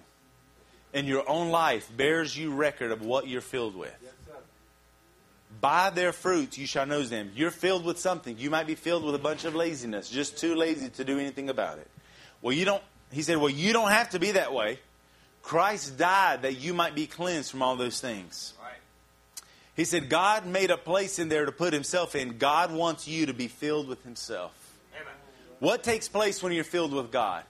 When you're filled with God, you're filled with the Holy Ghost. You're filled with power. You're filled with love, with joy, with peace, with long-suffering, with goodness, with meekness, with gentleness, with worship. You're filled with joy. David said, my cup runneth over. You think, all of our cups are running over. If you're a believer, your cup is running over, but Satan can make you think that you're not, I don't have this. Oh, if I could only be like this. Oh, if I could only do this. And there you are with your cup running over. David always had trouble in his life, but then he looked and said, my cup runneth over. I'm so blessed that my cup runneth over. And he said all that without the Holy Ghost. And I didn't even realize Brother Ram said here, and if David had a cup running over before the Holy Ghost come, what would it be now? Because remember, true worship is not put on and hyped up. What we do is we begin to meditate on God's goodness. On our way to church, we should begin to talk about God. We should begin to think about God. And what does that do? It begins to take our minds off the things of the world and the natural things that we have to do. And we begin to put our mind in a mind frame to come and we hear from God. And many times God can confirm what you were talking about in the car 10 minutes before you got here, right here in the service. But we meditate upon God's goodness, and as we meditate, he says, so when the Spirit of God is near, what will take place? Salvation will be introduced, salvation that will bring a spiritual worship. Not a singing of hymns altogether, but a worship in the Spirit. So as an example, the song again I mentioned yesterday, but Waymaker, Miracle Worker, Promise Keeper. light in the darkness. As that song goes forth, begin to meditate how He made a way in your life. And then it's not just a song that you just sing along with the song leader. You then realize, God, you made a way for me. And then what does that do? It makes you lift your hands and worship and say, thank you, Lord. Thank you, Lord, for making a way for me in that situation. Miracle worker. You think, my goodness, God healed me. God saved my loved one. God saved my parents. He saved my children. That was a miracle. I couldn't see how that could happen, but God, you did it. You're a miracle worker. What does that make you do? It makes you worship. Thank you, Lord, for being a miracle worker. Because then you worship Him for being a miracle worker in your life. It's, someone gets up and testifies and we praise the Lord because we give Him all the praise, honor, and glory. But whenever it's something in your life that He's done, that's something altogether different. It's more personal worship then. He's a promise keeper. Think of all the promises He's kept in your life. When He's kept you when you couldn't keep yourself. You then begin to worship Him and you thank Him for it. God likes to be worshipped. He likes to be thanked and appreciated. When you do things for somebody and they don't act like they appreciate it very much, it just it makes you a little bummed, doesn't it? But whenever someone appreciates what you did, thank you. I appreciate that. So how much more to God? He said God likes to be worshipped. And when you worship Him, Brother Branham says in the power of transformation, it just isn't exactly singing a song as we do, but singing in the spirit of worship, you see. Then you feel the Holy Spirit bounce back. So when the Spirit is fallen, we worship Him in the Spirit. He's a living God. It's not like the idols, the pagans, they prostrate themselves and they worship at night and the idol never talks back. It's never nothing. God will talk back to you. You feel the Spirit bouncing back to you. And many times that expression may be a shout. Maybe that expression will be nothing. It will just be silent crying. What is that? The Spirit then begins to move and is brooding over you because you got out of your comfort zone, because you chose to worship Him. Don't allow the enemy to make you crusty in your experience and so dry that you can't think of a good reason to worship God. If you're breathing, you've got a reason to worship God. Because Satan will give you spiritual amnesia if you're not careful. And when Satan comes and tries to bring up your past, remind him of his future. He brings up your past, we'll say, well, use that as a reason to worship the Lord. When Satan tries to remind you of what you used to be and what you used to do, we'll say, well, that's under the blood. But since you reminded me, thank you, Lord, I'm not that anymore. You see how you turn that back around on Him? He reminds you of it, and you take that as an example to put your finger in His eye and worship the Lord. Because He reminded you that God delivered you from that while He's trying to make you feel bad about it. Turn it back on Satan. You think the wise men traveled for 2 years to worship baby Jesus. 2 years for a church service. The Queen of Sheba for 3 months on the back of a camel in the desert to hear the wisdom of Solomon. In the book of Revelations, and we'll try and bring this to a close, but in the book of Revelations, when Jesus Christ takes the book, the Lamb, the only one that was worthy, He takes the book. Let's read that in Revelations 5:8. And when He had taken the book, the 4 beasts and the 24 elders fell down before the Lamb. Do you see the effect that the opening of the Word has? It should never make us arrogant or puffed up or prideful.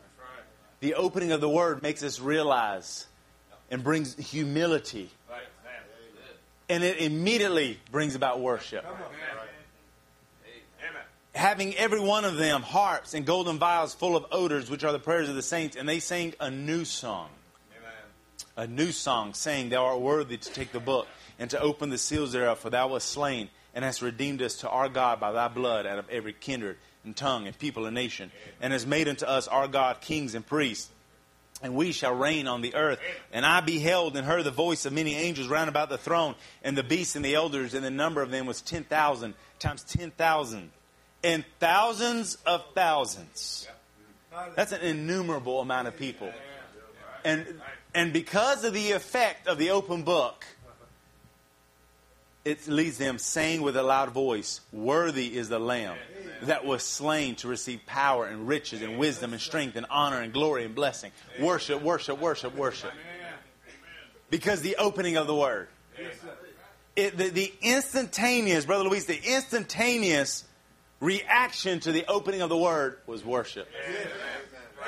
Thank you, Lord. Not cut somebody down with doctrine. Not beat people over the head. Worship. Now listen, he said here in Revelation chapter 5, Brother Ram speaking, now this is the time when everything must be worship. He's breaking down the book of Revelation here. Now remember how appropriate. Don't let us miss this now. Listen close. When all the mysteries of the church age was finished, when all the mysteries of the plans of redemption, then 7 seals was open, right immediately after this, now look, it's time. Everything in heaven and everything on earth to worship God.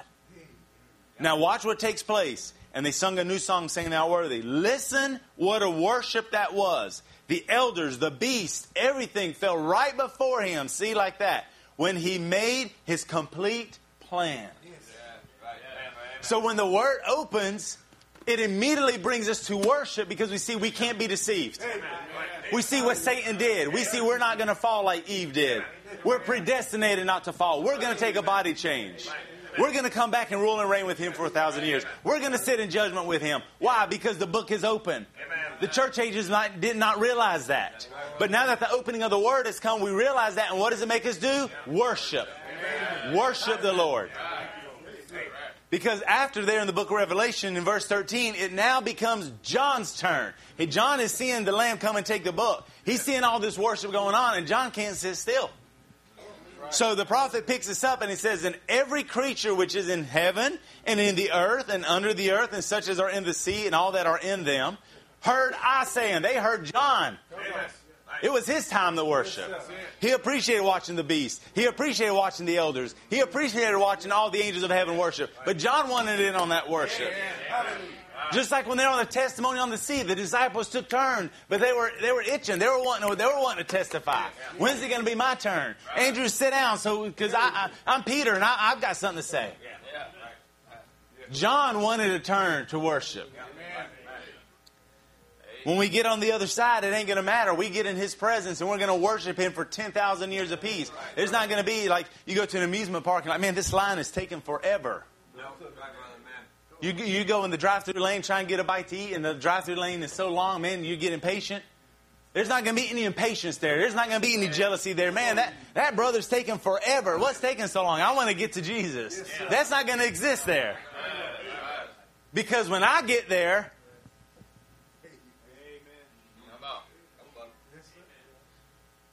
I'm going to take my time. And when you get there, I want you to take your time. Because it's going to be all about worship. During the millennium, it's going to be all about worship. We're going to see what He did. He's standing there lighting the whole city with His presence. And it'll be worship. When the prophet of God said, whenever you see a log cabin and you hear somebody sing Amazing Grace, he's not going to be on the front porch preaching. He's already done that. Amazing Grace is something we'll always sing. All of our past and all the human elements of life is very temporal. But there's two things that God's going to allow on Himself there as an eternal memorial. And that is the nail prints in His hands and the scar in His side. And no doubt when He raises His hands and we see the nail scars, it'll always be a memorial for us to worship Him. That's what it's all about. He created us for worship. In the book of Revelations in chapter 4, and we're going to get ready to close, but it says in verse 9, and when all the beasts give glory and honor and thanks to Him that sat on the throne who liveth forever and ever, the 24 elders fall down before Him that sat on the throne and worship Him that liveth forever and ever, and cast their crowns before the throne. What is a crown? A type of authority, power, dignity, whatever. And they get all of that and they cast it before the throne. They give it all up. Because it's all about the Lord Jesus Christ. Brother Branham used these words. He said, and all the celebrity of heaven took their crowns from their heads and bowed and knowed that he was worthy. Brother Branham makes different comments about receiving a crown of life and, and all these things. I don't know exactly, literal, figuratively, all these things. It's still the truth. But regardless of what it is, we're going to lay it all down at his feet. The celebrity of heaven, you think about that. All the beasts, the ones that have guarded the tree of life throughout all ages, all the seraphims, it's all about him. It's all about him. It's not about the preacher. It's not about the singers. It's not about the who's who. It's all about him. And to give you an insight, many times the preacher that's standing up here may not feel like preaching. Maybe they're in the office, they're yawning and tired in their flesh. But it's not about them. It's about him. You may not always feel like coming to church, but it's not about you. When you think it's about you, that's being selfish. It's about him. The widow of Zarephath, she wasn't selfish. It was about her son. That's what it was about. So the question I like to leave you with here as we bring this to an end, is he worthy? Is Jesus Christ worthy of all the worship, all the adoration, all the praise and all the honor? Is he? So if he is worthy, then why don't we worship him? You say, well, I do worship him. We can all worship him more. And I'm not just talking about church. I'm not trying to, don't misunderstand me. I'm not trying to get you pumped up or to do anything. I'm talking about in your daily life. Worship him. Think upon his goodness. Driving down the car, think about how good he is to you. Because that will draw him to you. Let our lives worship him every moment of the day.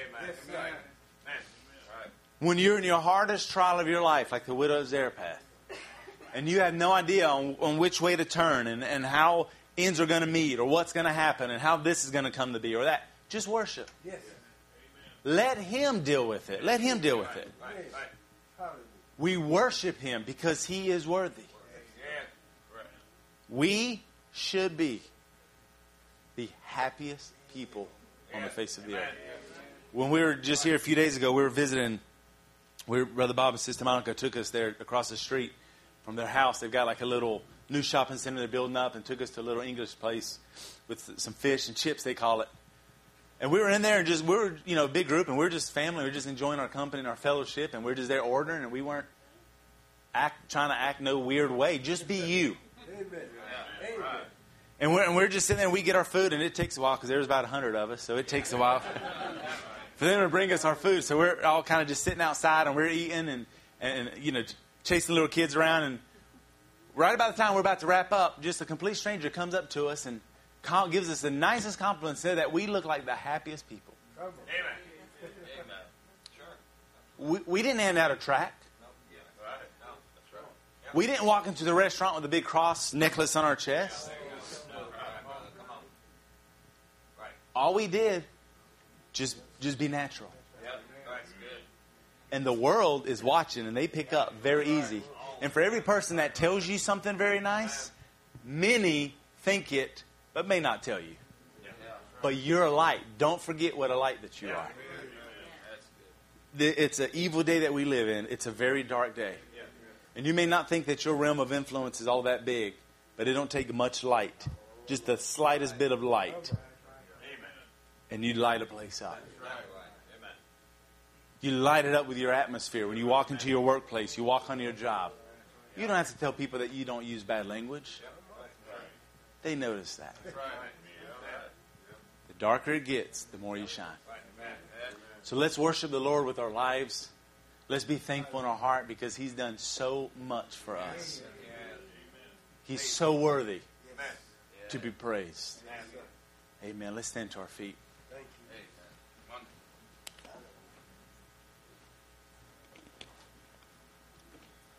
Let's bow our heads and talk to the Lord.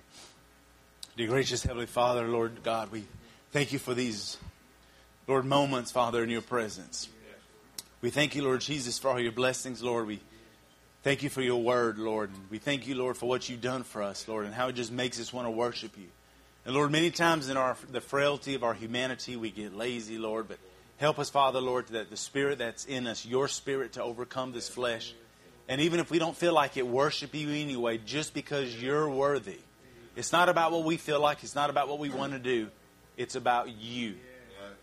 We love you with all of our hearts. We thank you for this word, Lord. We thank you for this group of believers, Lord, that you've said, even as a church here in Lula, Georgia, Lord, to be a lighthouse. And they've stood upon your word for many years. And how wonderful, Lord, it is to see, Father, Lord, you growing, Lord, and just delivering your word to your people after all these years. We ask your blessings, Lord, upon each and every one. We thank you for your love, your grace, and your mercy, Lord, that you've bestowed upon us. Forgive us of our sins. And, Lord, if there's one, Father, in this church this morning, Lord, that doesn't know you, may this be the time that they get to know you, Lord, in reality. Lord, maybe they have been a little dry in their worship. Maybe they have been a little dry in their experience. Maybe a little dry in their love. But, Lord, whatever the need in the situation, we're all so needy. We all need more of you. We all need to be rebaptized with the Holy Ghost. Lord, may your fire fall. May your Spirit fall and give us exactly what we have need of. We repent of all of our sins. We thank you for each one. We commit ourselves and lives to you. In Jesus Christ's name we pray and ask all these things. Amen. Amen. God bless you. Come on, Brother Wade. We love you with all of our hearts. And again, thank you. It's an honor and privilege being with you. Amen. Amen. Good job, buddy. Thank you, buddy. Appreciate that. Love you so much. Musicians, come. Let's sing a song and worship for a few minutes. We got some of our Brother Michael's group's got a song today, so we're going to let them sing that song after we get done and just worship Him for a minute. We don't have a second service, so you all going to go somewhere and eat and talk anyway, so let's worship the Lord for a little bit. Amen? Go ahead, Brother John.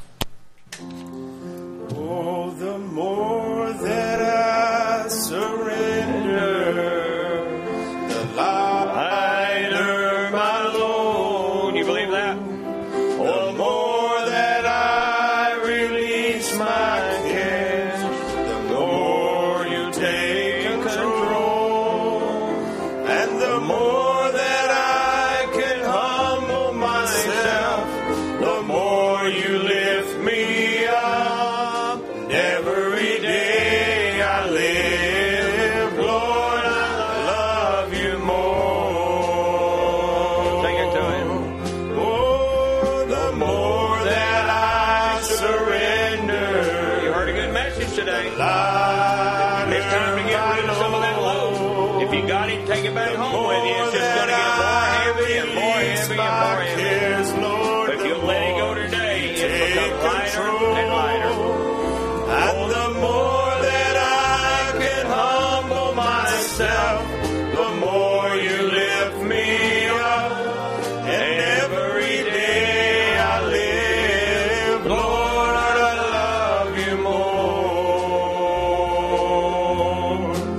And it gets easier to understand the road I'm traveling down. No more wavering or wandering. I'm standing on solid ground, and I know I'm headed to my future home. And the voice I hear is yours alone. Every day I live, Lord, I love you more. Let's worship Him. Oh, yes, the more that I surrender, the lighter my load. The more that I release my cares, Lord, the more you take control. And the more that I can humble myself, the more me up. And every day I live, Lord, I love you more. The more that I surrender, the lighter my load. You know, William, you're talking about surrendering and getting all this stuff out of you. We talk about worship, really true worship, because we worship in spirit and truth. So we don't worship frivolously. We know who to worship, what to worship, and why. All right, so we got all that down. So when we raise our hands, when we confess with our mouth, God has to come on the scene and honor our worship. He doesn't have to honor the worship out there, but He honors the worship of His children. He takes care of His kids. And then what do we do? Give back to Him? We worship Him. There's nothing else in this world to worship except the Lord Jesus Christ. That's the only man to worship. The only person. There is nothing else. Brother William and I were talking this morning. You know, but it's a strange thing about God. God's sometimes He's a strange person to the world. But it makes sense because He said, even if you've done this to one of my little ones, He said, you've done it unto me. So what does God want us to do? True worship is, as Brother Brandon was talking about, is loving your fellow brother. Loving your fellow sister. Loving somebody in the body of Christ. The Lord's telling you to do that before you even worship Him. Because you got to get right. You got to get that brotherly kindness down. We're fixing to head on to that brotherly kindness, and that's pretty rough because, Sam, how close is your neighbor, Brother Sam? You got a neighbor that's pretty close to you? A couple hundred feet? You ever talk to him? Oh, wow. Okay, never mind then. I'll use somebody else. No, I tell you, those of you that know where I live next to two gay guys. They're homosexual. Brother Brown told us, the Bible tells us we're supposed to love our neighbor as we love ourselves. Listen, as we love ourselves. I like me pretty good, but I'm supposed to love them the same amount. That's the love of God. It's to love them and pray for them, pray for the world, pray for what's going on in your life. Pray for what's going on in others' life so we can bind together. And I don't want to keep you long, but we didn't take the offering, so as you're standing up where you can get to your billphone, we're going to let Brother Louise take the offering. He's a minister, so just make sure he's going to stand there till you give. No, I'm just kidding. Let's bow our heads. Go ahead, brother. Lord Jesus, Thank you, appreciate, Father, feeding us, Lord, with your word. Yes, Lord. We thank you, Father God, and let us take, Father, these things, not just mentally, Lord God, but let us apply it to our lives, Lord. Amen. Let the people see, Father, the world see our worship to you, Lord. Yes, Lord. Bless, Father, the offering, and those that can give, and even those that cannot give, That's right, bless them equally, Lord. Yes, Lord. We just commit the rest of the service into your hands, in Jesus Christ. Amen. While he's doing that, Brother Michael, if you'll go ahead and bring your group up, you can be seated. We're also going to... Brother Anderson and his family are leaving Tuesday to go, I'm not going to say going back home. This is their home. But they're going to Kenya to spend a few months with the kids. And we appreciate Brother Anderson, and we want to pray for him. We want to have him come up here, and we'll give him a prayer cloth, and we'll pray for him before he leaves. We'll do that. Also, remember, before they get started, when I get out of the way here, Brother Luis will be speaking Wednesday night, and also Brother Bob will be taking over the service next Sunday. It'll be normal service next Sunday, 2 services with, we'll have Sunday school class and all that, and I'll be at Brother Martin's. If you need anything, call, but it'll be normal service next Sunday. And then the next week, we'll start with Bible study on Saturday from 6 to 8, and then, you got to get them scooted over. Everybody sing. Got it? Okay. All right.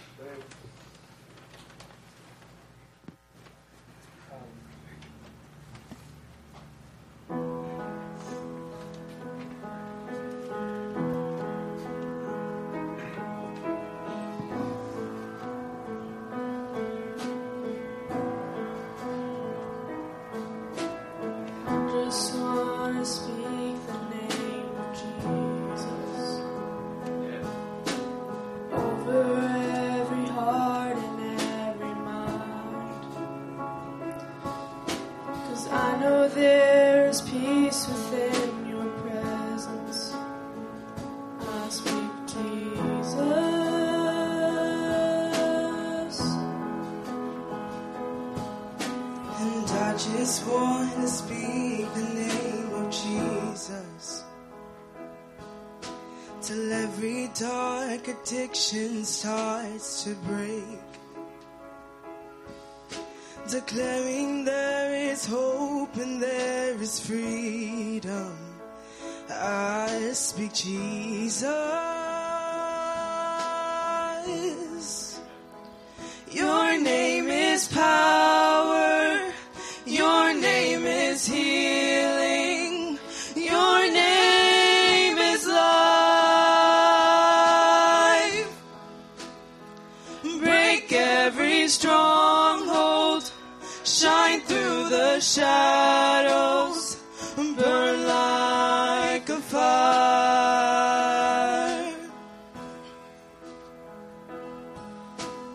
I just want to speak the name of Jesus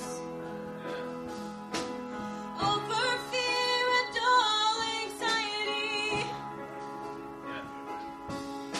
To every soul held captive by depression, I speak Jesus. 'Cause your name is power. Your name is healing. Your name is life.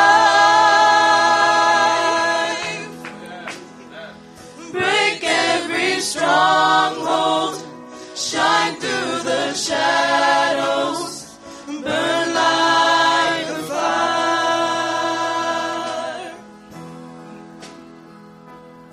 And shout Jesus from the mountains, and Jesus in the streets, and Jesus in the darkness over every enemy. And Jesus for my family, I speak the holy name, Jesus.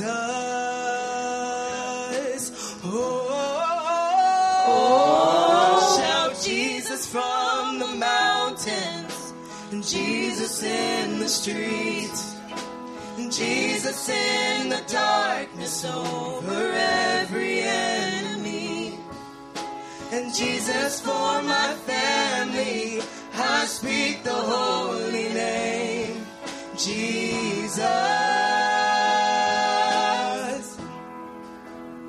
And your name is power. Your name is healing. Your name is life. And break every stronghold. Shine through the shadows. Burn like a fire.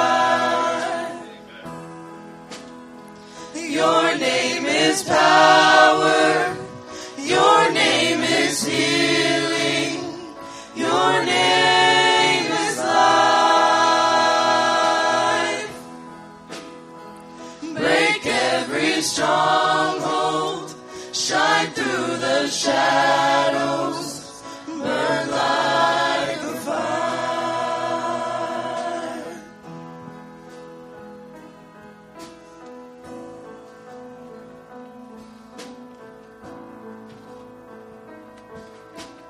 I just want to speak the name of Jesus over every heart and every mind. 'Cause I know there is peace within your presence.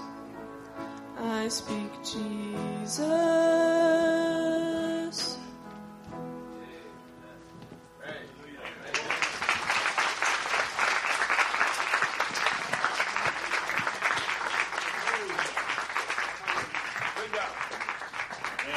We appreciate our youth, our young adult people almost now. So they were little kids at first, so we sure appreciate them and what stand they have. Let's stand to our feet.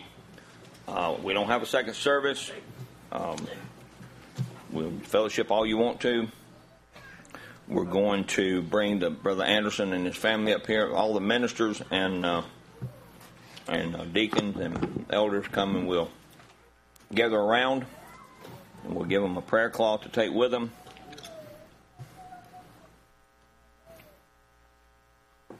They got to fly all the way to Kenya, so we appreciate Brother Boyd taking them down there, too, so they won't have to have a car stuck down at the airport till we...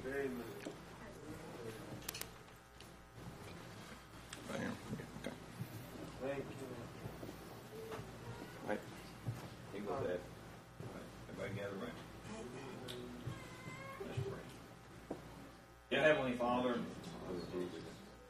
Lord, our brother and sister have taken a journey, Father, to what would be called the motherland. Lord, I pray that you would be with them, Lord, in the flight. Lord, the luggage get there on time and on the correct plane. You'll protect the plane, Lord.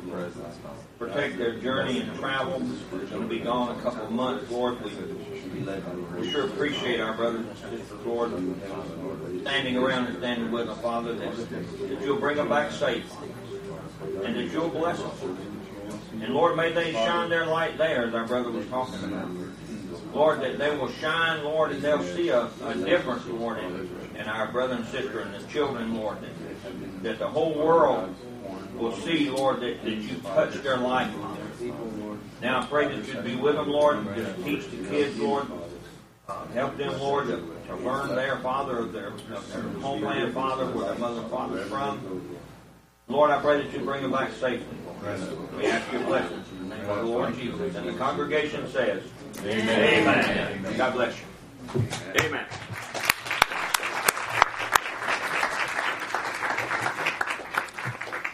And I hope you can get your luggage for free. I can't stand to have to pay for luggage. It just bothers me to no end. So anyway, if things bother us all the time, that just bothers me.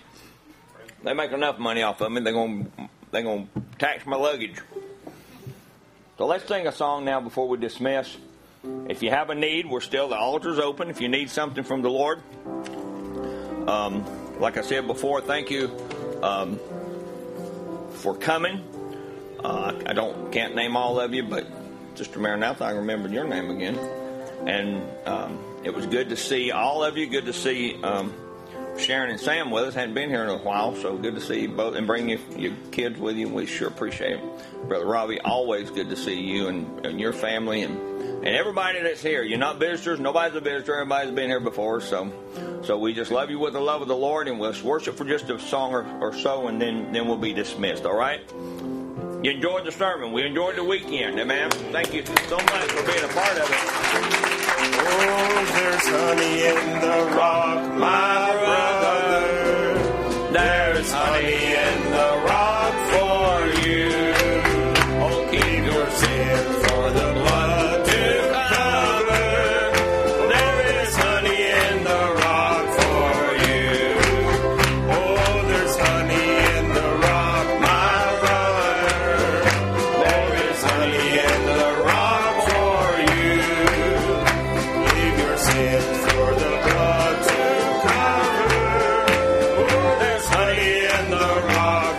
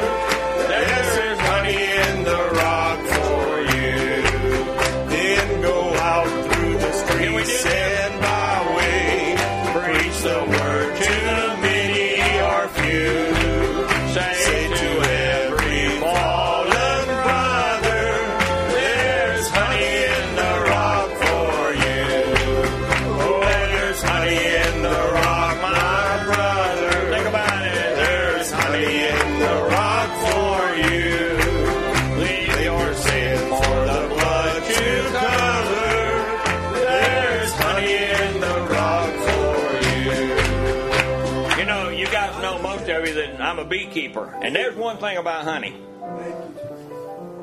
You can be as careful as you want to be. You can walk through my honey store and you'll have honey all over you and you'll swear you never touched a thing. Honey just show, right?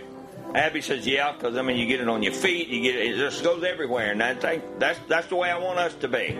Let the honey just flow out, and if you don't even see it, at least you get sticky, and you say, well, I've been there. There's been some honey somewhere, because I can feel it. It's all good and sticky. Well, I did something the other day, and I thought, man, I know I haven't got any on me. I'm going back to work, and I looked, and it was from right here to right here. For some silly reason. But that's the way we want the Holy Ghost to be. We want Him to be with us, stuck on us. Listen, let's get stuck to Him. Amen, and we'll be fine. So let's sing it one more time as you're dismissed. Go with God.